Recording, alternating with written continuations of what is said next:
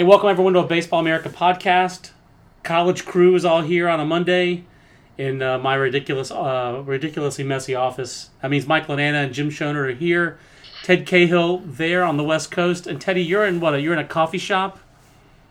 Yeah, I'm in a Starbucks in LA after the Dodger Stadium Classic this weekend.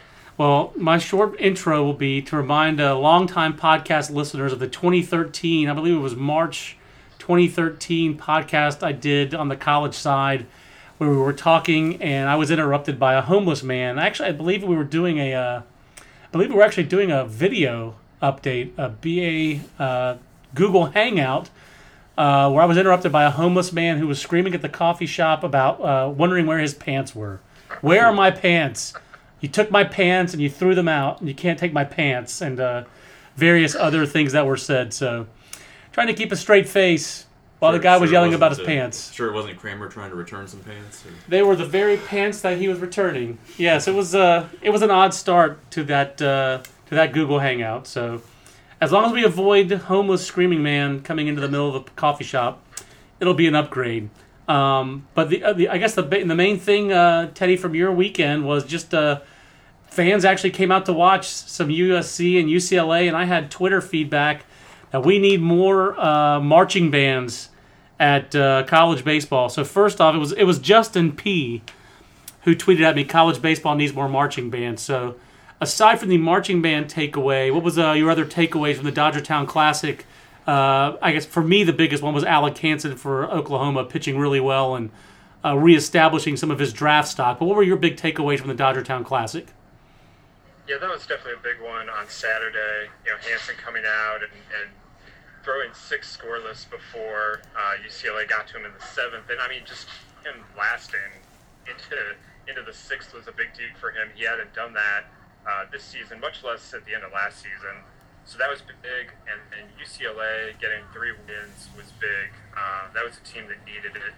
They, lose that opening weekend series to Carolina, and then it just hadn't really started off the way they wanted to. So to get 3 wins against 3 pretty quality opponents in that event, could really springboard them, and they need it because their schedule has no let up. Texas is next weekend, and then they open Pac-12 play with Cal.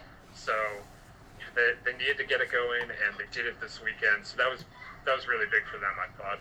I'm going to go off on a tangent here, which I know you guys are really surprised by, but is Texas trying to finagle its way into the Pac-12 baseball-wise? I mean, I know they've played Stanford already, they've played Cal, correct? And now they play UCLA next weekend. I mean, I know Augie has California roots, but I mean, he's been at Texas for 20 years. I mean, maybe he wants to spice things up with some more California fare on his Longhorn Network cooking and eating show. Have you guys ever seen that show? No. Can't say that I have. It's Augie going to restaurants. It's like he just so has my dream job. I mean, I'm trying to control your controllables. I say that to my kids all the time, inspired by Augie. But so he's like the Guy Fieri of college baseball coaches. It's better than that. It's a much better job than that. He goes in and they show him how they're cooking it, and he goes, "Oh, that looks delicious," and then he gets to eat, and he features their restaurant there in Austin. It's just a really, I don't know why I have Longhorn Network, but I do, and that's my favorite show on Longhorn Network. You're just watching Augie go around, always in a burnt orange shirt, and he seems like he has good taste. And there's so much barbecue in Austin, and I love that show. So I mean, I suppose that he could spice it up with some California fare, but obviously, I mean that is a big deal for UCLA to get right, guys, and the top of the Pac-12 seems like it's going to be pretty stout. Oregon State, Cal, we have all those teams ranked ahead of the Bruins. They kind of had to right the ship, Mike, didn't they, this weekend? And USC kind of had to start getting going a little bit. I mean, obviously, Teddy, you can chime in a little bit more on this as well, but what was your takeaway on those Pac-12 teams, just overall for the weekend, Mike, not just the ones that were in Dodgertown? Yeah, well, I think it was very important for UCLA to have a good showing there. I mean, it could have been easy to, after the first couple weeks of the season, be very reactionary and bang them very, very hard in the poll. But we do believe in the talent that they have there. It's going to be, they're going to have some ups and downs, especially with the injuries that they've had this year. But you have to believe in that coaching staff and the arms that they have. But you look at the rest of the Pac-12, I think Oregon had a very loud weekend against UC Santa Barbara, who came in rolling. It's like your best 2-1 weekend you can have in Oregon, basically. They were very hot, and the game that they lost was a 1-0 game that went 14 innings, so it's not like they were blown out. So the thing that really stood out was their three left-handers in that rotation: Colt Irvin, Matt Crook, and David Peterson. They're filthy. And especially in that ballpark, which is a pitcher's ballpark, I mean, you're going to have a hard time scoring runs against them, and they have the stuff to pitch anywhere, too. So those guys are filthy. I mean, we kind of, it makes more sense that, Irvin's an extra year removed from Tommy John. Patterson's not a freshman anymore. He has that year of experience. He was pretty inconsistent last year. Teddy, what was your takeaway with the Trojans this weekend? We've talked about the teams that are ranked. The Trojans were ranked. They lost a series at home to North Dakota. When you do that, it's actually written into the Baseball America bylaws that you drop out of the top 25 when you lose to a Dakota team or anyone named Dakota. But how they look in their bounce back in this weekend. Obviously, they lost the finale to UCLA. What was your takeaway after watching the Trojans in person? Well, it's 3 close games for them, which has kind of been their MO, and Coach Dan Hubbs knows that that's the way they're going to play, at least right now, until they get things straightened out, that they're going to play close games. And so they went 1-2, and I mean, they really should have, they can come away from it thinking that they should have won all 3. And I know yesterday Hubbs said that he felt like they didn't play their best baseball, and if they do that, they win those games. And I mean, they need to get going, and it's not going to get any easier because they go to TCU this weekend.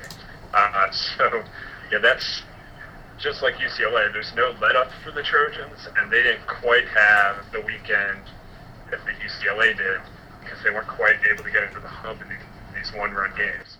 Yeah, I'm going to stick with you here, Teddy, because your connection is a little tough, and you're out there, and I want to get a couple more observations from you, and then we'll let you go, and Jimmer and Mike and I will wrap up the podcast. But what was the kind of the rest of your takeaways again from Dodgertown? Mississippi State goes out there. You got to see a tie, so that's congratulations, Teddy. You got to see a college baseball tie. It's very rare. But the Bulldogs, obviously Oklahoma's fallen out of our rankings. Mississippi State's still hanging around toward the back of the rankings. You got to see Dakota Hudson this weekend, and like you said, you saw Hansen at his best, at least so far this year. What was your take on the Bulldogs, and how ready are they for the grind of Southeastern Conference play? Well, I think they're still working some things out. Dakota Hudson was really good on Friday night, and they probably need to win a game like that for him. Griffin Canyon was at UCLA opposing him, but if your starter gives you what Dakota Hudson gave Mississippi State, you got to win those games really. And then they went back and they won a tough one against USC the next day. And then they jumped out to a nice lead on Sunday, and it looked like Oklahoma wasn't all that interested in playing at the start of that game. It was an early morning game, and Oklahoma looked a little lackluster. But give Oklahoma credit, they came back and they got a tie in that one because of travel curfew. But so if you're Mississippi State, I mean that last Sunday game, letting that one play was maybe not ideal. So it's definitely one that they're going to want to have back, I think, but they're in decent shape. It's a young team, and the talent's there. It's just a matter of figuring things out there. Now, Teddy, one other thing I wanted to ask you about. I mean, what was the kind of, you've had back-to-back weekends in big league parks with college baseball, playing those big league parks, and those are some events with some history. It's not the first time they've had the Dodgertown Classic, and it's certainly not the first time. It's like the 10th time they've had the Astros College Classic. What's the compare and contrast the vibes of those two events? What's it like going to a college tournament in a big league park in Texas versus going to one in California? It's your first time at both events. Compare and contrast them for our listeners who don't go to those games. Yeah, the Houston one is actually in like year 16, I think. Oh, wow. Shopik was the MVP of the first Houston Classic. That's a long time ago. It is. He's out of baseball now. But so the atmosphere in Houston was pretty good, especially when the Cajuns were playing. Louisiana Lafayette brought a lot of fans, but you do kind of get lost in a big league park like that's here in LA. It's only one day, and they're bringing in two local rivals, and they've got 9,000 fans in Dodger Stadium, which obviously can be 50,000. So it still does. It's a little different, but getting the fans in there, I guess last year was 15,000, and this year there's some weather concerns that kind of muted the attendance a little bit. But the atmosphere was really good in that second game yesterday, the rivalry game, and USC brought a band and the cheerleaders and the song girls, and UCLA had a band there, and they both have a lot of fans, and it was plenty of good setting and just a good day for college baseball in Southern California. Well, I like that, and again, these Pac-12 teams are playing really good non-conference schedules coming up. So, hope that people respond to it, not just when it's the Dodger Town Classic. And good stuff, Teddy, and obviously more stuff to come at BaseballAmerica.com and in the pages of the magazine. I'm gonna let you go. I blame Starbucks for the spottiness of our connection today, but I appreciate you plowing through and. We'll talk to you again next week when you're actually in the office. We miss having you in the office for these. Yeah, I've been happy to be on the road, but I'll be back back there on Monday and all weekend for the start of ACC play. Absolutely. Well, I'm glad you got out there, and safe travels back. Ted Cahill out from California. Thanks again, Teddy. We will continue here on the Baseball America podcast. Right after this from SeatGeek, who is our sponsor here on the Baseball America podcast. Well, this Baseball America podcast sponsor is SeatGeek, and one of the things we love about SeatGeek is they've been wondering if you've ever been frustrated trying to buy tickets online. And most sites make it complicated and then try to sneak in huge fees at checkout. That's why you need to try SeatGeek, because they've made it better and easier than ever to buy and sell sports and concert tickets. I'll tell you, for me, the big one on the horizon is I'm Greek, and in Greek my name is Yanni. And April 3rd, Yanni comes to Durham to DPAC. I don't want to pay full price for Yanni. In fact, I should get in free for Yanni because my name is Yanni. But I'm going to have to go to SeatGeek to make sure that I get the best price for Yanni when he comes to Durham. And here's how SeatGeek makes that happen. First, I have the app on my phone, and they take all the work and the hassle out of shopping for tickets. SeatGeek pulls all the tickets available on other sites into one place. It saves you time, and you never miss a deal. Even better, every ticket on SeatGeek is given a grade based on value. If you're a BA reader, you love that. So you can immediately find underpriced seats, and before you buy, you can use SeatGeek's detailed maps to see the view from your seat. Best of all, SeatGeek is honest and upfront about price. SeatGeek shows you the full ticket price, unlike StubHub, from start to finish, and it never surprises you with huge fees at checkout. Baseball America podcast listeners get a $20 rebate off their first SeatGeek purchase. So to get your $20 rebate on tickets, download the free SeatGeek app, go to the settings tab and click add a promo code, enter promo code BA20, that's BA, and then the numbers 2 and 0, and SeatGeek will send you $20 after you've made your first ticket purchase. Download the free SeatGeek app and enter promo code BA20 today. We're back on the Baseball America podcast now with Jim Schonert and Mike Lananna. And guys, you guys also saw some college baseball this weekend up close and personal. We'll talk about that. You guys both saw Southeastern Conference and ACC teams, a couple SEC, ACC grudge matches, one with much larger grudges than the other. But what were y'all's takeaway, just real quick, on UCLA and USC, Mississippi State, Oklahoma? Anything you guys wanted to throw in, Jimmer? That was a pretty big missed opportunity, I thought, for SC last night. Like how we've talked about how they're trying to kind of make up for that North Dakota series, and getting a win against the Bruins would have been a pretty big deal. So they did beat Wake Forest series last week, which is a good start, but it will help them. I mean, you beat an ACC team, that helps you from an RPI standpoint. And then, but yeah, beating the Bruins would have been a nice little benchmark for them. But I mean, it still feels like they're trending back in the right direction, at least. That said, they got at TCU next weekend, and they'll open Pac-12 play with Cal. They've got a Santa Barbara series in there. They've got to go to Stanford. They got to go to Oregon. Their series against UCLA is at UCLA. They do get the O State Ball is at home, but that's a tough road to hoe for USC. Time is kind of running out for them. I think it's running out for Oklahoma too, to be honest. And yeah, and I think that's right. They need to get something done. They've not really shown much. I mean, the start of the year, clearly, it's so compressed. So especially with the larger conferences like the ACC and SEC, where you really only have 3 weekends of non-conference to get. I think the Big 12 has a little more, but Big 12 has a little more. The Pac-12 has 4 weeks.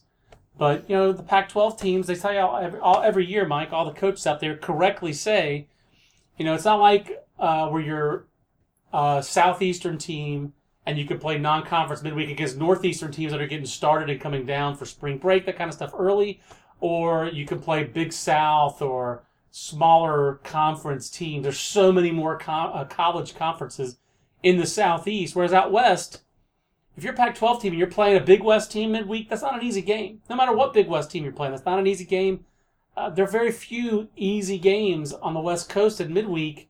And so it feels like when you get off to a slow start like USC is, it's harder to climb out of that hole. Do you think have USC and Oklahoma put themselves in too big of a hole to dig out of early? I mean, it's going to be tough for sure. And, USC is a team that we had ranked, fairly highly in the preseason. It's a team that we really liked, a veteran group. And, I think kind of the key for them so far is, for one, they haven't been healthy on the mound. They've missed Mitch Hart, who was great for them as a freshman last year. They haven't had Merritt Krause, who was a highly touted recruit coming in. 11th round pick. Right. I mean, those are 2 arms that could help them quite a bit. And you look at what their weekend rotation has done so far this year. Kyle Davis has been solid. He's been steady, and they expected that. But really, the other 2 guys, Brent Wheatley, a guy who pitched for them last year, and, Bernardo Flores, who pitched mainly out of the bullpen last year, they haven't been getting the job done so far. So, I do think they have to figure out things on the pitching side and obviously try to generate a bit more offense too. And it's going to be tough. I mean, you talked about their opponents that they have coming up. TCU is a very, very good team. That's going to be a very tough series for them. And I think that's going to say a lot about what the Trojans are. So they are in a deep hole. They can climb out of it, but they need to do it now. They need to win now. Jim, I think you're right also about Oklahoma. 4-7 and 1. They're 4-7 and 1. And they've got Long Beach State at home next weekend. They've got Wichita State at midweek. Those aren't gimmies. And they go to Fresno and Cal State Bakersfield. I'm sorry, Fresno. CSU Bakersfield is what they want to be called. Million different style for a Cal State team. Sorry, we're going to call it Cal State Bakersfield. Those aren't ranked teams. Long Beach State's in the discussion. We discussed the Dirtbags in last night's ranking meeting. Oklahoma better kick it into gear. Certainly Hansen pitching better this weekend is a big step for them, but like I said, they're in a hole, and Long Beach, not easy. Then they get Texas Tech and Texas to start conference play. So they've got to perform. I haven't looked at their we're 3 weeks in, so it's a little early to start looking at RPIs, but I'd imagine they're putting pressure on themselves. They're going to have to probably finish, top 3-4 in that conference. That sounds like a focus for this week's hashtag show nerdology. Exactly. Of looking at which of these kind of preseason That is something I've kind of looked at a little bit, just like some of these power conference teams that are either like in the top 10 already or are in bad. Like North Carolina is number 1 right now. In the RPI. In the WarrenNolan.com RPI. And I should have put it up in front of me, but there's I think North Carolina State's in the top 10. Florida's already in the top 10. There are several teams like that. You beat Dartmouth. That really gets done for you. There are still some random northern teams like Central Connecticut State's number 4 or something. So, but those power conference teams are going to stay up there as long as they perform decently in conference play. And then you look at their, a random. There's a ACC team or something that's in 110 or something like that. There's a lot of season left. That's a lot of ground to make up. The answer to all of it is you got to perform in conference play, but some of these teams have a little more margin than others. And like you said, there's time. So for USC and Oklahoma, it's not, you don't press the panic button for what they did in Dodgertown, but you start to worry. Texas, 5-7. Yeah. They've played a stout schedule. We just talked about who are they playing next weekend. They're playing UCLA. Mm-hmm. And then Cal. So it's just not going to be easy for Texas. At some point, you can't just play good teams. You got to beat some of those good teams. So that was one of our questions going into the weekend with South Carolina, guys, was how good are the Gamecocks really? We thought they were a regional team coming into the year, but they had not played a tough schedule, Mike. And this weekend they played Clemson. Correct me if I'm wrong. Your impression of the Gamecocks coming out of this weekend is we didn't rank them because they lost the series, and yet I think you think more highly of them now than you did going into the weekend. Is that fair to say? Yeah, I think so. I think I look at the Gamecocks, and I think on paper, with the talent they have, I think it's a team that should be better than Clemson. Obviously, they weren't this weekend. Obviously, Clemson is the better team, but I really do like what they have talent-wise. You look at their weekend rotation, fronted by Clark Schmidt, who was excellent on Friday night. He was filthy. If he keeps pitching like that, they're not going to lose many Friday games. You look at Braden Webb, who is a draft-eligible freshman, who's, I had him 90-93 on that Saturday game, and, he's got a hammer of a curveball, and, they have Taylor Widener, who's an asset as a Sunday starter, a guy who's closed for them before, a guy with a good fastball and a good slider. So they have a steady rotation, and then, John Jones has been, excellent for them, a JUCO transfer that they have. He's been batting in the middle of the order. He's been hitting everything, it seems, and Alex Destino has really stepped up as a sophomore. Had a huge game on Friday night, going 5 for 5, 4 RBIs. He was a big difference maker for them offensively. So I like what they have. I think they have some pieces. It was just kind of strange to see them on Saturday and Sunday. They almost looked a little listless. And, good pitching will do that sometimes. You have to give credit to Clemson. Clayton Schmidt, the other Schmidt, pitched very, very well. His changeup was working. It was a plus pitch for him that day. He was keeping them off balance. And then Alex Eubanks, the freshman yesterday, was doing the same with his slider and his cutter, mixing it up and keeping the ball low in the zone. They're not guys that are going to overpower you, but, if you can keep the ball low and throw strikes and play defense, which Clemson defended very well this weekend, they're going to hit enough to win. In a series like that. So, and last year Clemson did the same thing, right? I mean, they played really well, they pitched really well, right? And it didn't seem like that didn't catapult Clemson to what they needed to do. It did seem like it kind of helped put South Carolina in a little bit of a funk. I mean, did they address that at all this weekend? Did their players talk at all about that, about trying to overcome the loss of this series that clearly matters to their fans, their recruiting, all that kind of stuff? Or was that not something where they just kind of focus on kind of next man up? And then they played, in general, fairly well this weekend. Right. Well, actually on Clemson's side, Andrew Cox, who's a veteran for him, he had a big hit yesterday, a two-run single that kind of broke things open. He was talking about how last year, that series they won, and then they didn't really do anything after that. Clemson kind of had a middling season, after that. And so, I know on the Clemson side, they're certainly focused on moving forward and not getting too high after this series. They're starting ACC play this week at Wake Forest, who's a tough team. They're 9-3 this year, and there's going to be a lot of offense. Yeah, it's going to be an offensive series for sure, especially in Winston-Salem. So, they're not trying to, they're trying not to bank on just this series alone. And, South Carolina, you look at what they have coming up. I mean, other than this Clemson series, it's a pretty soft non-conference schedule. So you would have to think they can, continue to pad this 10-2 record that they have right now going into SEC play. I think they'll look good record-wise going into it, but it's going to be interesting to see how, their first SEC test is against Arkansas. It's a very good team. So, we'll see how they respond to that. But one more non-conference week, correct, for South Carolina. And I guess the difference in the SEC and the ACC is that every ACC team takes a week off. Yeah. For exams. Southeastern Conference teams plow right through. 10 straight weeks of conference. 10 straight weeks, no week off. So one more non-conference week for those teams to get right. The rest of the Southeastern Conference guys, any thoughts, Jim? Anybody in the SEC this week really do it for you? Hint, hint. I mean, I guess it's going to be Alabama. You saw the Crimson Tide. I saw 2 innings of Crimson Tide this weekend against Brown before I was freezing and decided to actually go seek shelter. There's no shelter at Field 2 at the MTC. I'll tell you that right now. But obviously their biggest test of the weekend was NC State. They lost that. They did get a win against Notre Dame. What was your take on the Crimson Tide this weekend?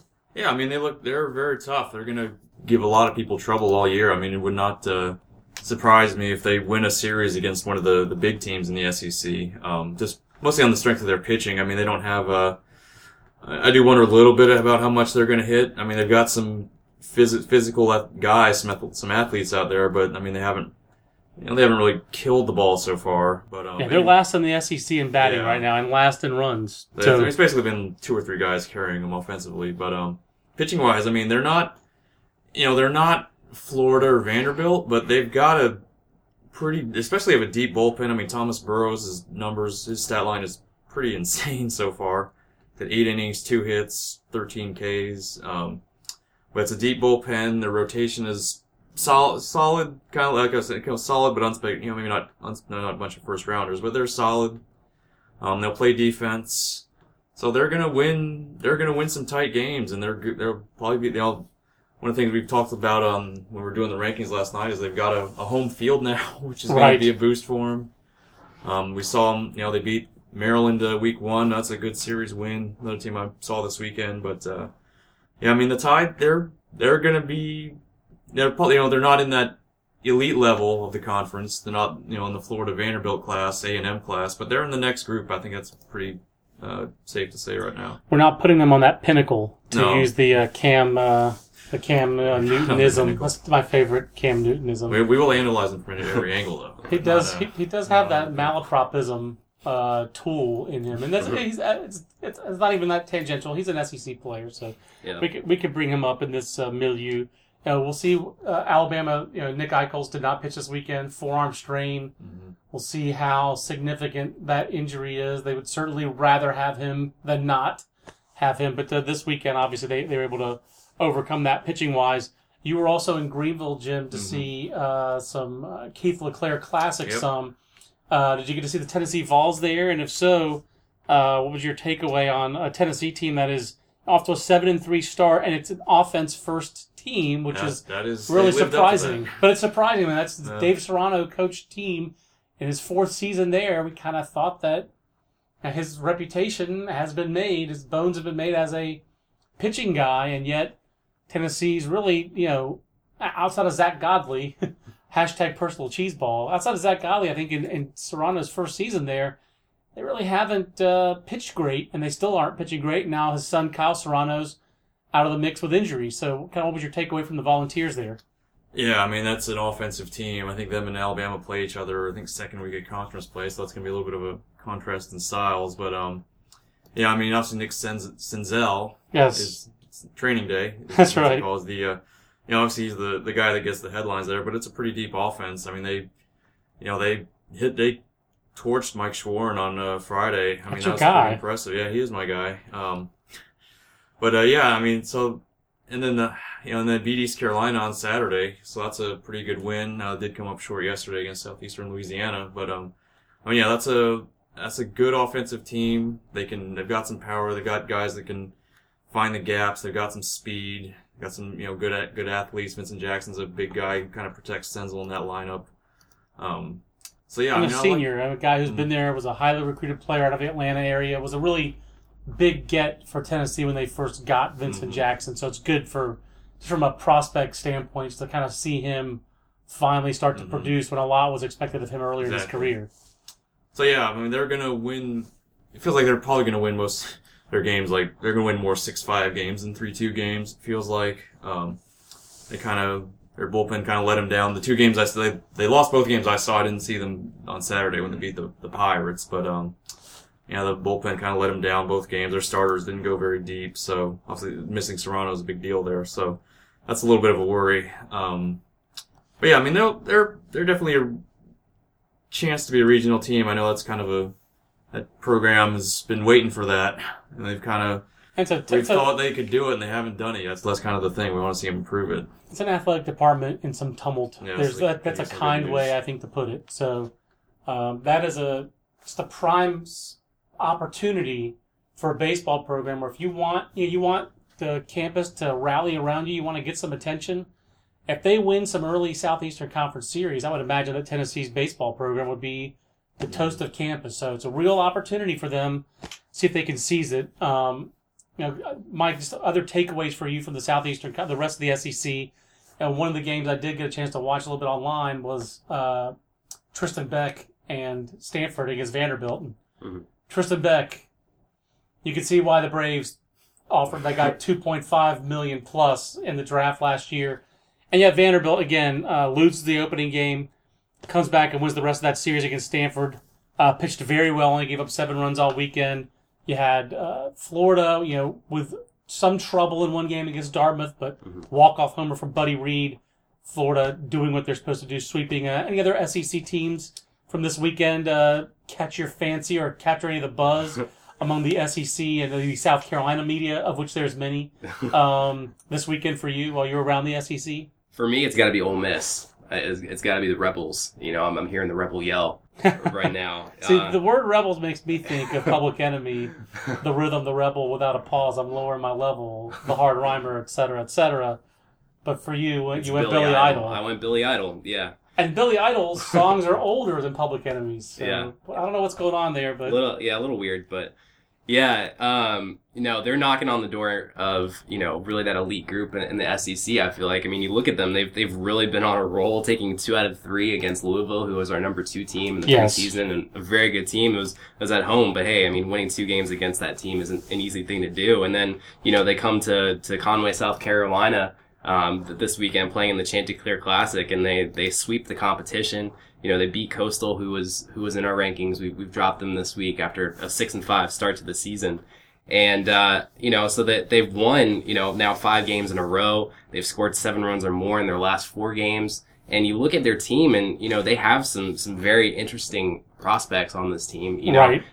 Guys like Errol Robinson at shortstop, with a lot of athleticism there, a lot of tools there. J.B. Woodman out in the outfield. And Brady Bramlett's been very good for them as a Friday starter. He's a quality guy, a guy with a lot of experience. And let's face it, J.B. Woodman is made to play in Omaha. Yeah. There's a building that says Woodman. I mean, I know it's plural Woodman, but it's downtown. It's, I know it's not the First National Bank Tower is the tallest building now. But let's face it, when your name is J.B. Woodman, I mean, it's almost like your density. I mean, your destiny to play in Omaha. So, I don't even remember, was he on the 2014 team? I don't think he was. He's a sophomore now? Yeah, I don't remember him being there. J.B. Woodman, he's a junior. I guess he would have been on that team, so forgive me. I guess he's already fulfilled his destiny. But this is a high school quarterback, star, big-time recruit for them as a baseball player. He was a big draft guy. He was kind of like, if you're a prospect fan, he was like the next version of Brett Phillips for area scouts there in Central Florida. Brett Phillips was the guy who was a baseball guy, but had been an all-conference football player. That fall, teams didn't have a huge read on him. He had a good spring, wound up being a 6th-round pick. The next year, that's who J.B. Woodman was kind of compared to. He's a different kind of player. He's a little more physical and a little bit less speed-oriented guy than Brett Phillips. But I expected that he was going to be able to hit the ground running and be a instant contributor and factor at Ole Miss. It's neat to see him developing that way as a junior, better late than never. The other thing I love about Ole Miss is that they schedule tougher than most SEC teams do in the non-conference. And they go on the road. Like I said, last weekend they played Louisville. I like that about Coach Mike Bianco. To me, Ole Miss's program is kind of similar to North Carolina's, and they haven't gotten over that hump as far as winning a national championship. But they had a long string of successes. Mike Bianco's been there a long time. He hasn't been afraid to adjust, though, to reevaluate what he's done there. I really have a lot of respect for that. I used to be on the kind of bashing Bianco kind of train. I thought that they were a program that never got over the hump and never was going to. And I just love the fact that he has adjusted as a head coach, because he's had to, and he's gotten better at things. They've gotten more athletic as a team. They recruit a little bit differently. Carl Lafferty, I think, does a really nice job as their recruiting coordinator. They've had to adjust with Cliff Godwin leaving the program. But I have a lot of respect for Coach Bianco in the way that the Ole Miss program has adjusted from what was like a nadir in 2013, Jim, when they were riding high midseason. They had a collapse in the second half. Were terrible here in the regional over at NC State, but they've changed the way they do things in that program. They haven't overhauled it. They've just made some tweaks. So I'm encouraged for Ole Miss. I like to see coaches who learn from their mistakes and get better at it. And maybe mistakes is even too harsh of a word, but I like that for what Ole Miss has done. So put bluntly, I kind of root for Ole Miss to do well because I like to see that Mike Bianco has seen things that he was doing, kept the things he liked and that were working, and has adjusted to it.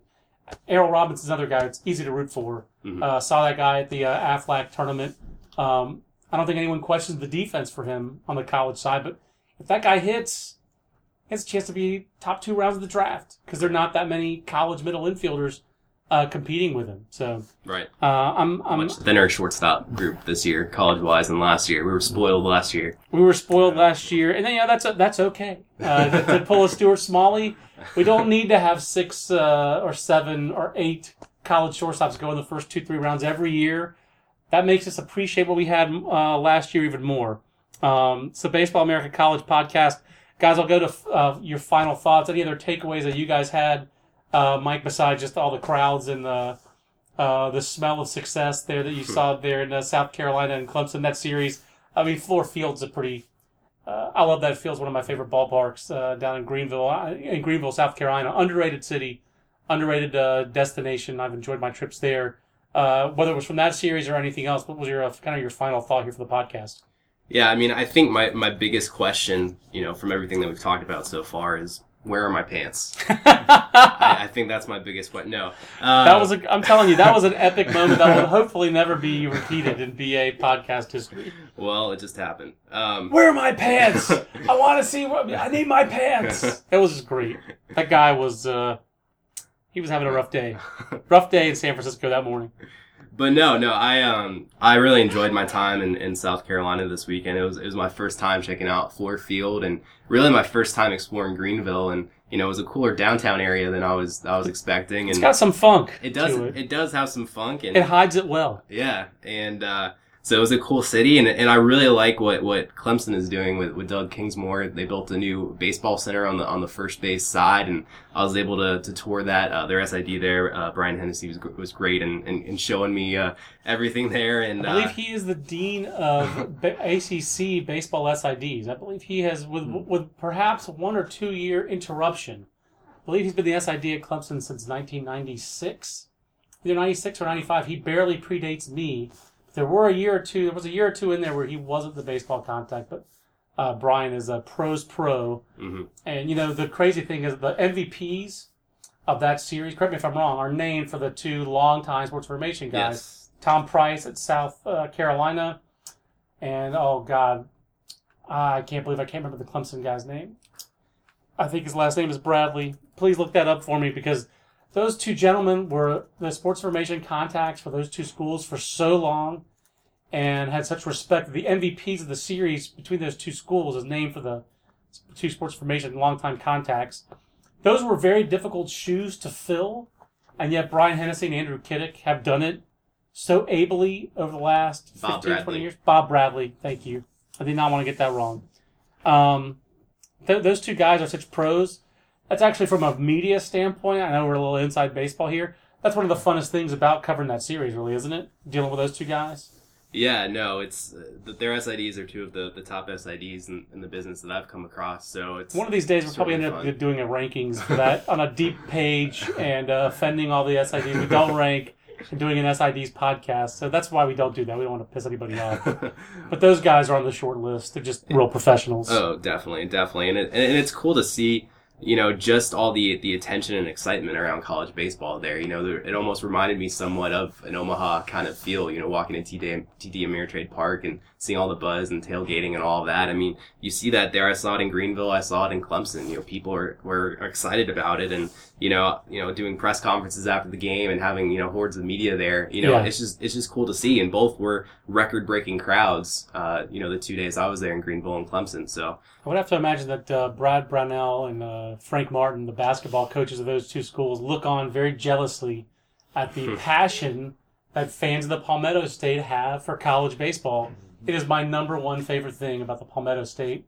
It's not even close. I love how much their fans are into not just that rivalry, but it's college baseball, and it's not just those 2 schools. That's the other great thing about it. College of Charleston, Citadel, Winthrop, all over that state. Coastal. Francis Marion, Coastal, exactly. I mean, Francis Marion, the D2 level. There's good junior college baseball in South Carolina, Spartanburg Methodist. I mean, and other programs.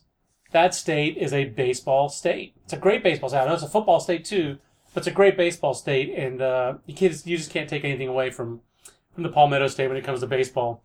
Jimmer, I wanted to ask you, among your other takeaways, process for our readers, Dallas Baptist scoring 33 stinking runs in a game. Yeah. Because Dallas Baptist had not been off to a great start. No, They've been a little not iffy. especially. Yeah, I mean, they lost that series to Oral Roberts. I mean, I think they are an offensive. I mean, even before that, we knew they were an offensive team. They've got some, they've always had some physical guys. But I mean, I guess you kind of combine that with going to Albuquerque. I know they don't. I assume New Mexico's park is. It's the Isotopes. Do they still play there? I thought they did. Are they at Lobo Field now I instead? assume it's the same, altitude and whatnot, so I assume you still can hit the ball there. But, yeah, I mean, you combine that. I mean, that was 33 runs. I mean, it's one thing when you see Florida State do that against some, poor northern team or something, but to see, to go on the road to a good program in New Mexico and 33, I mean, I can't even begin to register that. But, yeah, I mean, so obviously that was and they did end up winning that series. So, I mean, DBU, we kind of like them as the favorite in the Valley. So that was a big thing for them. I would say the few other takeaways I kind of had this weekend, we're a little worried about Virginia. They didn't exactly come back with a vengeance after losing that series to the Pirates. No, especially when you win the first game with Connor Jones. Yeah. Then on Saturday, you take a 9-0 lead against Monmouth and blow it. And then and they wound up winning the game. And then lose the finale. Yeah. I think they're still trying to figure out their bullpen a little bit I think there. that's been the problem. And they start with Duke in ACC so we'll play. See them here. So even with Connor Jones, that's not a given on Friday because they're going against Bailey Clark. Yeah. That's going to be a great matchup on Friday. But that is, I'm with you. I'm questioning the Cavaliers, but hey, guess what? We did that this time last year. Yeah, they struggled last year. So, I mean, maybe the secret for them is don't finish in the top 10 in ERA nationally Now they got anymore. a couple guys get hurt. Maybe that's the... Yeah. Add some more trials and tribulations. By the way, this weekend, I will finally present Brian O'Connor with his Coach of the Year award. Nice. So, yeah, waited to do that until they're in town. It. Yeah, exactly. He had you come to us. You want your stinking award? You come here, doggone it. I mean, we are, in some ways, we're ridiculous. That's one of them. Speak of the Pirates, Pirates.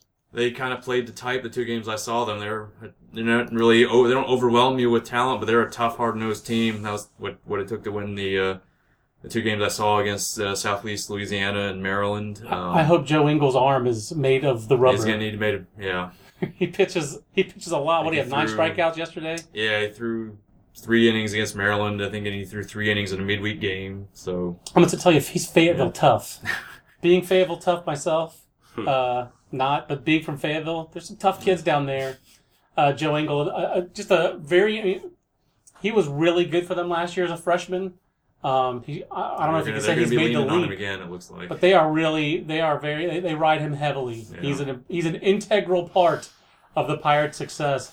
I'll tell you, the conference, they're in the American. The American looks very solid. Yeah. I was checking on Conference USA this weekend because I was looking at Florida Atlantic. We talking about them as a ranked team. Is Rice another team we need to worry about, guys? Or 6-6? A little bit. Would like to see more. I mean, they were not that competitive in the Shriners College Classic out there. Feels like they lost the home series to Arizona, who's it's not the worst thing in the world, but they're not a team as a regional team. Right. So I kind of like to see. I mean, I saw Duplantier pitch really well this weekend, so that's obviously big. But yeah, he's been huge. Just getting him back. I know they sorely missed him last year. He didn't pitch at all for them. So they got a lot of run with Blake Fox's taking off his hat kickoff throw. That's like the viral college baseball video of the week. Yeah. The last couple of weeks. But I am concerned. I think that could be a focus for show nerdology. Mm-hmm. Whether it's like the theme of one week, or you could be like, here's the team that always goes to regionals that needs to be careful. Watch for this week. Yeah. Because it feels like Rice might be on that. So, good job, guys. A long podcast today with Teddy's California contribution, and we waxed eloquent as well about the college baseball we saw. I know we're excited about some conference. There are a few conferences that have already started league play. Fresno beating San Diego State, it's a pretty big deal. Yeah, I mean, the Mountain West has already started. I think there are a couple other ones around the country that have had at least one series. But we get more and more into conference play next weekend when the ACC kicks into gear, and then really the next week, it's pretty much everybody, especially when the SEC gets started. So everybody except the Big Ten.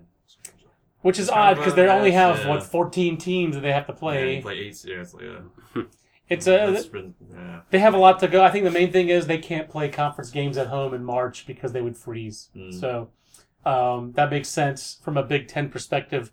just sit back and wait. Global climate change will take care of all these inequities in college baseball scheduling. We just have to wait it out a little bit, guys. So on that political note, for Mike and for Jim and for SeatGeek, our sponsor here on the podcast, and for Ted Cahill, I'm John Manuel. We'll see you on the next Baseball America College podcast. Until then, so long, everybody.